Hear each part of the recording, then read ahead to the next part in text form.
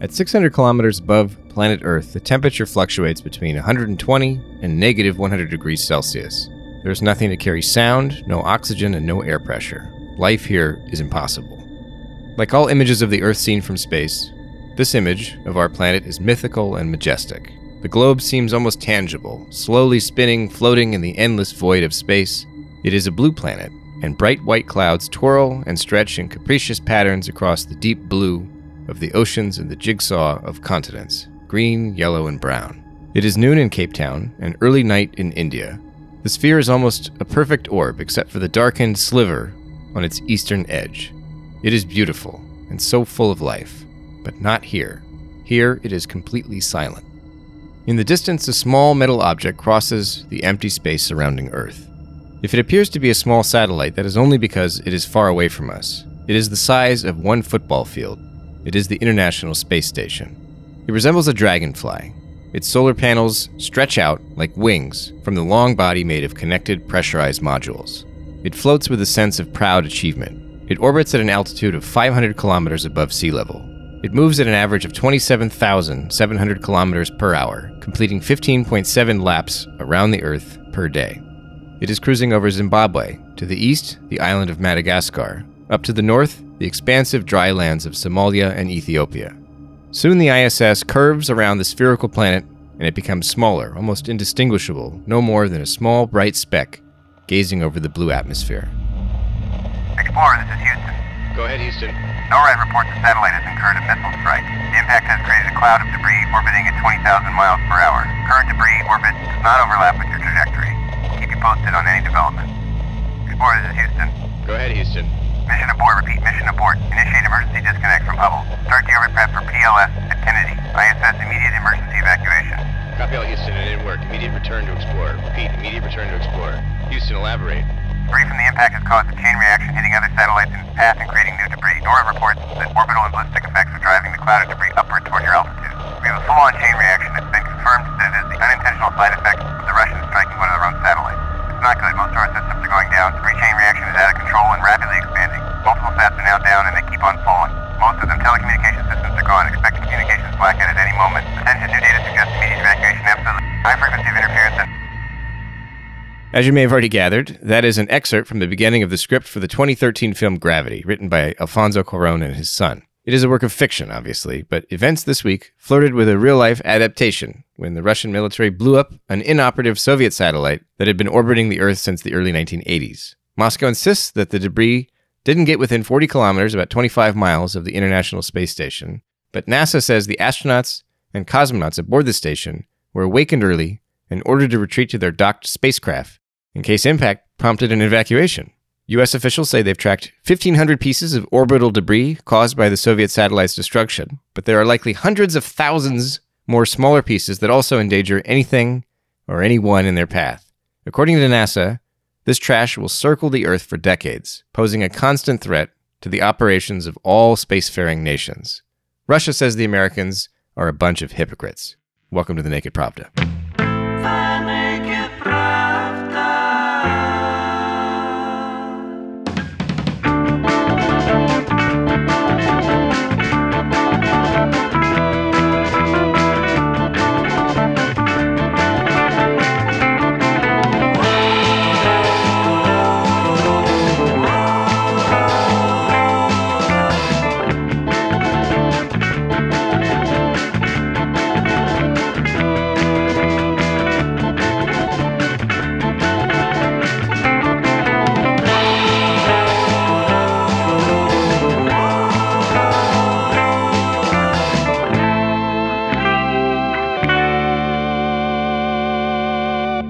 Hello there, you're listening to The Naked Pravda. I'm your host, Kevin Rothrock, Medusa's English language managing editor. This podcast has been missing in action again for the past few weeks, but we're back, and our main story on this episode is Russia's anti-satellite missile test on November 15th, and the debate it reignited about space weapons and orbital debris. Later on the show, we'll be joined by independent analyst and disarmament expert Pavel Podvig to discuss the issue in detail. But first, let's revisit some of the other exciting things that happened in the world of Russian news since Moscow added a few thousand pieces of shrapnel to the vacuum around our planet. You could say a lot of things about a debris cloud shredding through the International Space Station, but generally speaking, it won't be very funny. In this respect, the subject has a lot in common with how the Russian authorities apparently view some stand-up comedy, which is something that's provoked a lot of controversy recently in the United States as well, thanks to Dave Chappelle's The Closer special on Netflix. Now, even without getting into America's culture wars, I've found that stand-up comedy as a basic form of expression actually triggers some people. This week on Twitter, for example, a senior fellow at the Atlantic Council told me that most stand-up is awful, and it's only the rare genius that makes the form at all acceptable. Whether or not to accept the existence of comedians is something the Russian police are mulling over as well. Over the past few weeks at Medusa, we've reported a bit about these comics in Russia and learned when the authorities are clearly thinking, that ain't funny.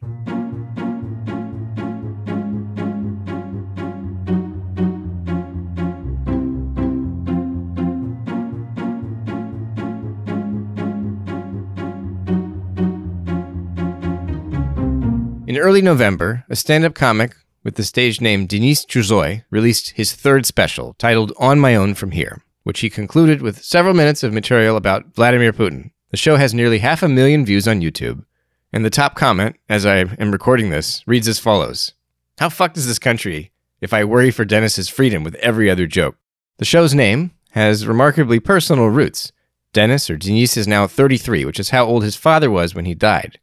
So the premise here is that he's lost his reference point in life, and he now finds himself on this frightening new path. Medusa published a review of the show by comedy critic ASAT Danilyan, who gave it kind of mixed praise. Danilyan disliked the fact that Chuzoy's act doesn't stick to a single theme, that uses each new joke to build a larger narrative. If, structural sophistication is your thing, then, sure, that's a reasonable criticism. For my part, I didn't mind the disjointed design, or the fact that the show's finale, with its Putin jokes, was largely unrelated to Chuzoy's midlife or early life crisis. It was still pretty funny, I thought. In those final minutes of the show, he jokes that Boris Yeltsin missed the chance in 1999 when announcing Putin as his successor to stage a grand ceremony in Red Square. He could have gathered thousands and come out on the roof of Lenin's tomb. Yeltsin standing there, towering more than 6 feet, and Putin alongside him, so tiny. The two could have acted out the scene from The Lion King, Chuzoy told the audience, holding out his hands like he was Mufasa, lifting baby Simba into the air. Amusing stuff, right? Wrong. Immediately after the show went up online, police officers in Chuzoy's hometown reportedly started questioning some of his friends, trying to learn his true surname. Now, Chuzoy is a stage name. What is his true last name? I don't know. And at this point, it probably wouldn't do him any favors to broadcast that information. Anyway, he promptly met with lawyers and human rights activists in case the cops' interest becomes an actual case, a criminal case. Joking about Putin's height, that ain't funny.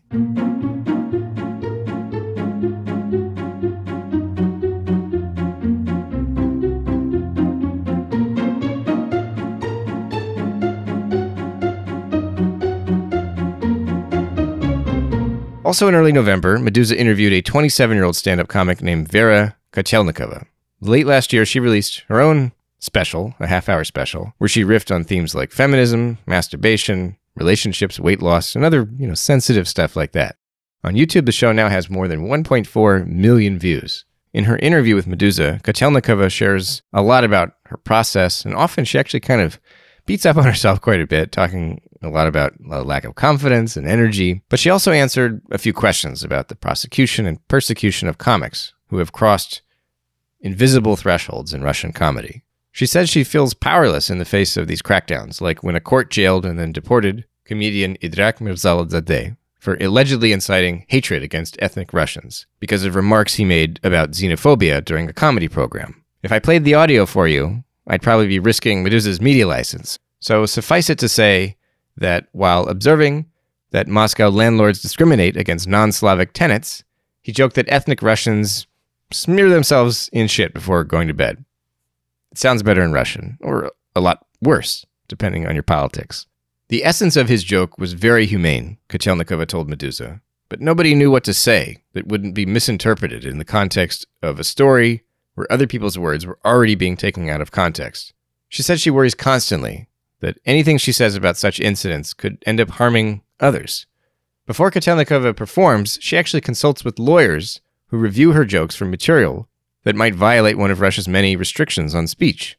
Jokes about drugs, it turns out, are virtually impossible without risking trouble from state officials. That stuff ain't funny. As always, there's been a lot of news involving corruption in Russia recently. You find it in every country on Earth, obviously, but Russia does it particularly well. On November 18th, police in Crimea arrested the republic's Minister of Culture on bribery charges. Irina Novoseltskaya's previous claim to fame, besides presiding over Crimean culture, is that she once shouted the Russian equivalent of "motherfucker" into a hot mic earlier this year at a government conference. She's added another notch to her public profile now with allegations that she accepted 25 million rubles, about 342 grand, in kickbacks to facilitate some state construction projects. Hopefully she saves some of that money for a lawyer. If she wants to joke about it or swear into another microphone, maybe she can hire Vera Kotelnikova as attorneys. On Wednesday, MediaZona reported on 2 police officers in the Rostov region who seem to have been punished in place of their supervisor, who managed to flee the country after a mountain of drugs was discovered in his office. The 2 cops were convicted of extorting bribes, planting drugs, and abusing detainees, and their combined prison sentences add up to so many years that it could go buy liquor or gamble in the United States if we were talking about a person's age. Lots of years. More than 21. But MediaZona's investigation strongly suggests that the evidence used against these men was circumstantial, and investigators may have submitted bogus testimony collected from junkies to pin the case on the 2 guys who maybe were just working under the real criminal. Wherever their old boss is hiding out now, you wonder if he feels any sense of guilt as he sits poolside, obviously. On Tuesday, Novaya Gazeta published a real bombshell, an interview with an honest judge who's publicly gone to war against corrupt cops and prosecutors in Chelyabinsk. The judge, a man named Anton Dolgov, says police charged a 70-year-old man with raping 2 underage, very young girls, but a state prosecutor confessed to him privately that the case is baseless. Dolgov later discovered forged signatures in the police paperwork, which he says required him to return the case to investigators without a ruling. Various officials, including Dolgov's own supervisors, tried to interfere with this decision, but he sent it back anyway. This did not go over well, and he's essentially become a persona non grata in the justice system, which is a problem because that's where he works. Appellate courts constantly overturn his verdicts, and his own supervisors have informed him that he no longer has any protection. Dolgov is on his own now, which is probably why he agreed at all to talk to Novaya Gazeta. In the end, by the way, the rape case was sent to another judge who convicted the 7-year-old suspect and sentenced him to 15 years in prison. On to our main story this week. A Russian anti-satellite missile test that generated a large cloud of debris, adding to the Earth's already growing space junk problem. As I said at the top of the show, after my thrilling table read from the script of Gravity, Moscow has defended its test as a safe exercise that differs little from the tests America and others have conducted in recent years. Asked why Russia finally decided to test one of these weapons now, after likely having the capacity for decades, Russian military expert Pavel Luzin told Meduza that Moscow is shifting its missile defense strategy from likely catastrophic reverse-shot nuclear blasts directly over intended targets, for example, in the sky over Moscow, to more distant interception points at the highest possible altitude, moving the big boom into outer space.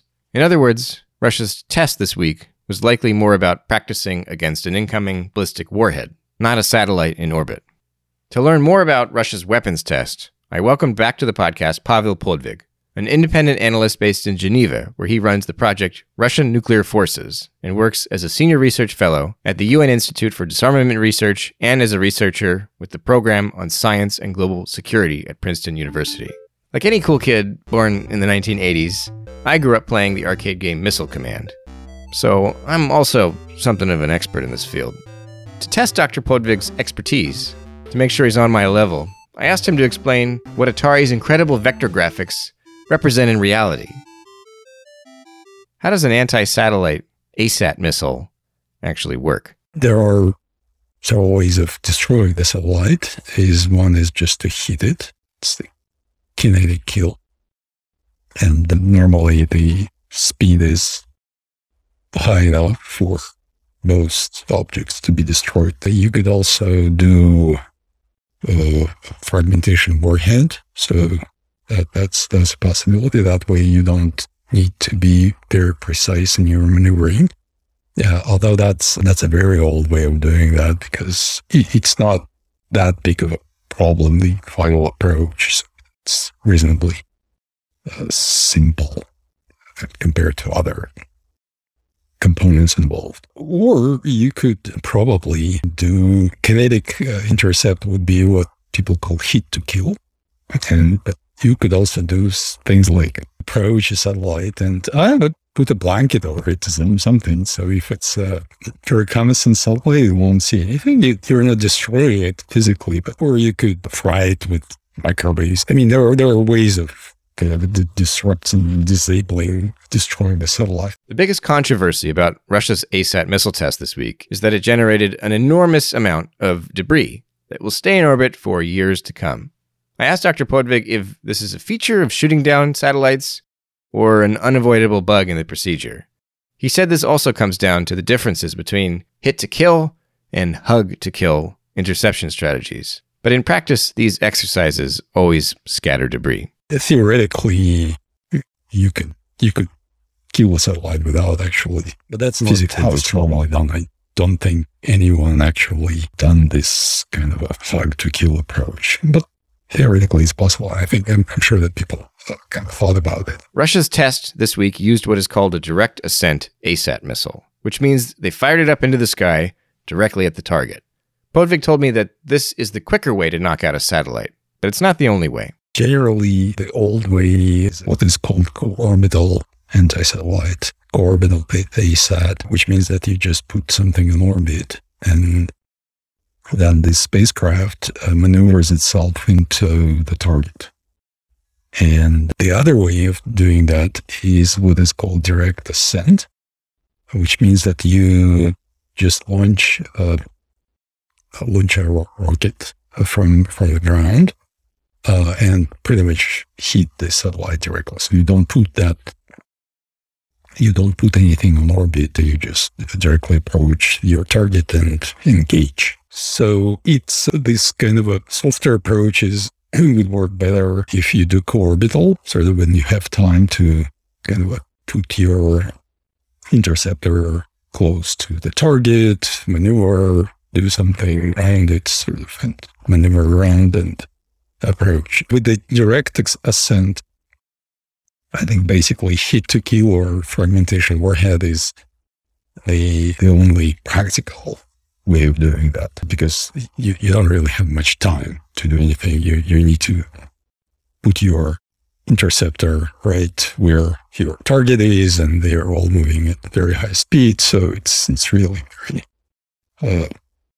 very time constrained operation. But you could still you could still do hit to kill, or you could do fragmentation warhead. In that sense, the direct ascent would create a lot of debris, because you're basically hitting an object with an object, or you're detonating a warhead in the vicinity. So that's unavoidable in this case. And how long does co-orbital take? Like, if direct descent is like the fast one, how much faster is it than co-orbital? Well, co-orbital could take all the time in the world, because basically you could do what they call a space mine. You could just put your interceptor in orbit, kind of close to the target, or even attach yourself to the target. And then, and that could take days, weeks, months, years if you want to. And then at some point you just detonate or do whatever you want to do. Is it likely, or do we have any idea if there are orbiting ASATs right now, just sort of hanging out in space? They're unlikely, because the thing is that even though that theoretically it is, you still need to launch a satellite. You need to approach the target. You need to spend some time in the vicinity on the same orbit, or just hang around, or again attach yourself. But these would be visible. So it's very much impossible to hide this kind of activity. And in terms of the ASAT test that Russia performed earlier this week, how does it stack up compared to to tests of this exact kind of weapon by the United States, China, and India over the last few years, the last few decades? Is the Russian test unique in some way, or is it uniquely dangerous, or is the technology being used here different somehow, or How does it compare? It is dangerous. Unfortunately, it's not uniquely dangerous. In that sense, I think the Chinese test of 2007 is probably most disruptive one so far. The estimates are that test generated 3,000 debris and 3,000 pieces that are trackable. And I think the estimate of the untrackable ones is in tens of thousands. And that test was at a higher altitude, about 800 kilometers, which means that it will take a very long time for those debris to fall down. And I think that some of them may not actually, in a very reasonable period of time, may not come to the Earth.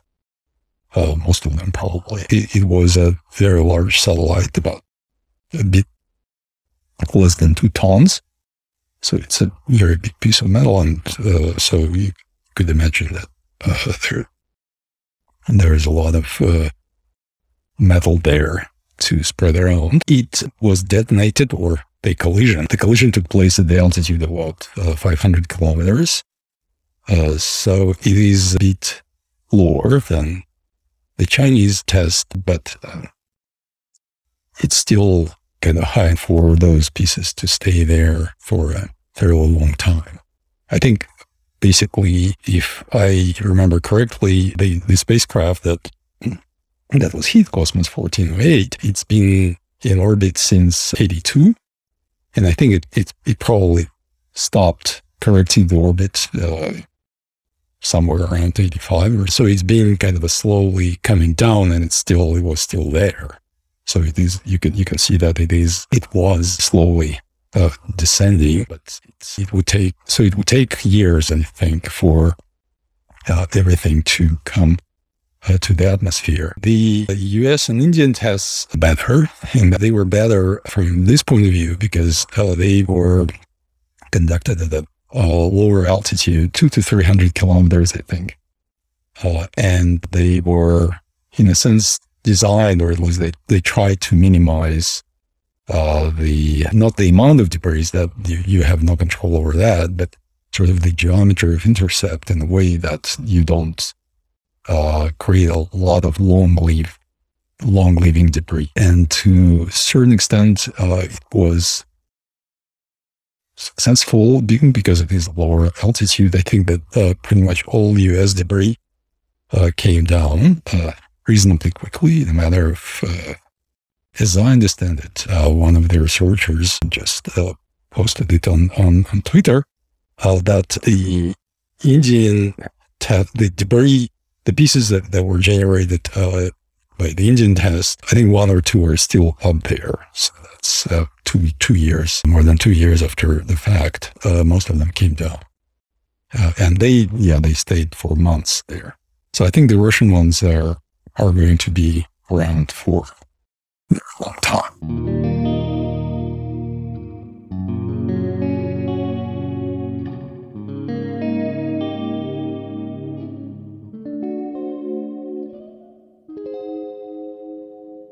Presumably, when they performed this test, they were aware that would be the consequence. And so what do you think the decision-making there was? Is it that if the Chinese can do it, then why the hell can't we? Or screw the Americans? I mean, it seems like this is detrimental to not just Russia's adversaries necessarily, but to sort of everybody who's spacefaring.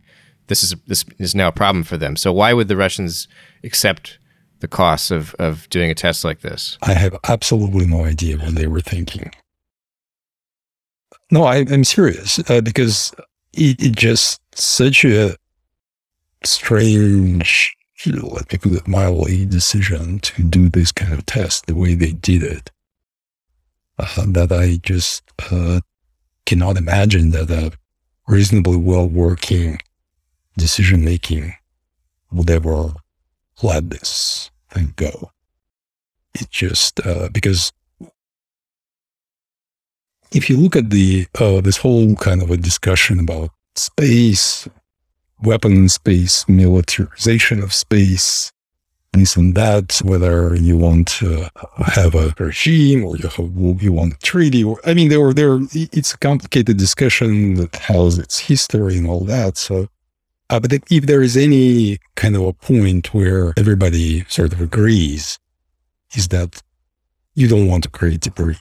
So that's, you want to avoid that. And specifically, it's the idea that, well, we need to make sure that there are no ASAT tests that generate debris. So it's totally non-controversial. So why would anyone in Russia think that going ahead with this test and actually generating a lot of space junk is a good idea? I just don't know. It's impossible to imagine that was a rational decision. How culpable is the United States for this situation? Because one of the responses that's come out of Moscow following some very sort of severe language from the Pentagon is that the U.S. is committed to weaponizing space, and it's refused to accept any arms control on ASATs because it endangers U.S. missile defense programs.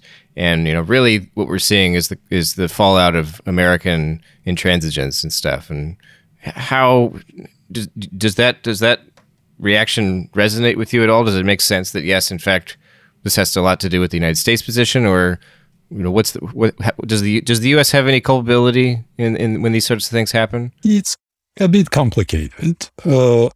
I would say that. Well, let me try to go there. So the Russian kind of the party law, the official line in Russia is that Russia needs these kind of technologies, the ASAT, because the United States wants to deploy weapons in space. Those weapons in space, in Russia's thinking, are weapons that could hit targets on the ground, certain few, or to some extent, they probably have in mind a ballistic missile in space that would hit incoming rockets and things like that. So that's the line that goes back to the early days of the Star Wars. And in fact, if you go back to 1980, that was the big issue for the Soviet Union. It was a big issue for others too, and then just for some reason, the Soviet Union was really concerned about that, and that sort of carried on. So rhetorically, that's why Russia is building those things. Dr. Podvig pointed out that Russia has made diplomatic efforts to promote a ban on weapons that might halt the development and testing of ASAT missiles. But mutual suspicions between Moscow and Washington have prevented an agreement here. There might be a solution to this thing that does not involve the ASAT, which would be some kind of agreement, some kind of a ban on weapons in space. Russia actually has a draft treaty that it introduced together with China that says that we should ban weapons in space, with the idea that these kind of things would be banned. And that treaty was rejected by the United States for a variety of reasons, but one reason was that, well, it would not ban ASAT, land-based ASAT, the kind that, which is a contentious point. I think it might, at least you could try to make. And Russia turned around and said, oh, you don't want a ban on weapons in space. That means that you have a plan to deploy weapons in space. So because you have a plan, and we see all the Space Force and all these developments that you have, and I think that that's the official position of the U.S. government, that it should not have any constraints on its space activities. Well, look, you don't want to limit yourself, which means that you are going to deploy those weapons in space, which means that we have no other choice but to build those anti-satellite systems to shoot down your weapons. To what the United States is saying that, oh, but no, you are building new satellite systems because you want to target our military support, kind of communication, reconnaissance, all that kind of thing, because the United States is so superior, and you want to target that particular capability, and it's so I wouldn't put the blame for this particular test on the United States. I think that's certainly totally 100% Russia's responsibility. But the United States could have probably done a bit more to address these kind of concerns, or to at least discuss them, or at least do something to make sure that situation doesn't get to that point. But back to Russia again, as I said, I mean, the responsibilities are fully on the Russian side, because even if you accept the logic, the official line of the Russian government, there is absolutely no reason to actually destroy a satellite and create all this junk. Russia could do that without the actual destruction. So Russia's been around in space for longer than anyone.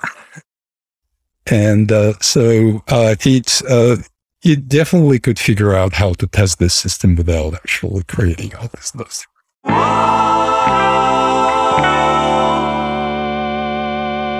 You've been listening to The Naked Pravda, an English language podcast from Meduza. On today's show, you heard from independent analyst and disarmament expert Pavel Podvig about Russia's dangerous test this week of an anti-satellite missile. We also reviewed the state of stand-up comedy in Russia and breezed through some highlights in corruption news. The Naked Pravda is a podcast from Meduza. It's our only English language show, and I hope you'll recommend us to your friends and leave a review on Apple Podcasts or wherever you are tuning in. It'll help put this program in front of more people. Also, if you value Meduza's reporting, whether in English or Russian, please make a donation at support.meduza.io. Throw in a dash EN if you're going to do it in English to help sustain our work. Recurring pledges help more, but we will take whatever you can spare, of course. Thank you for listening, and come back soon.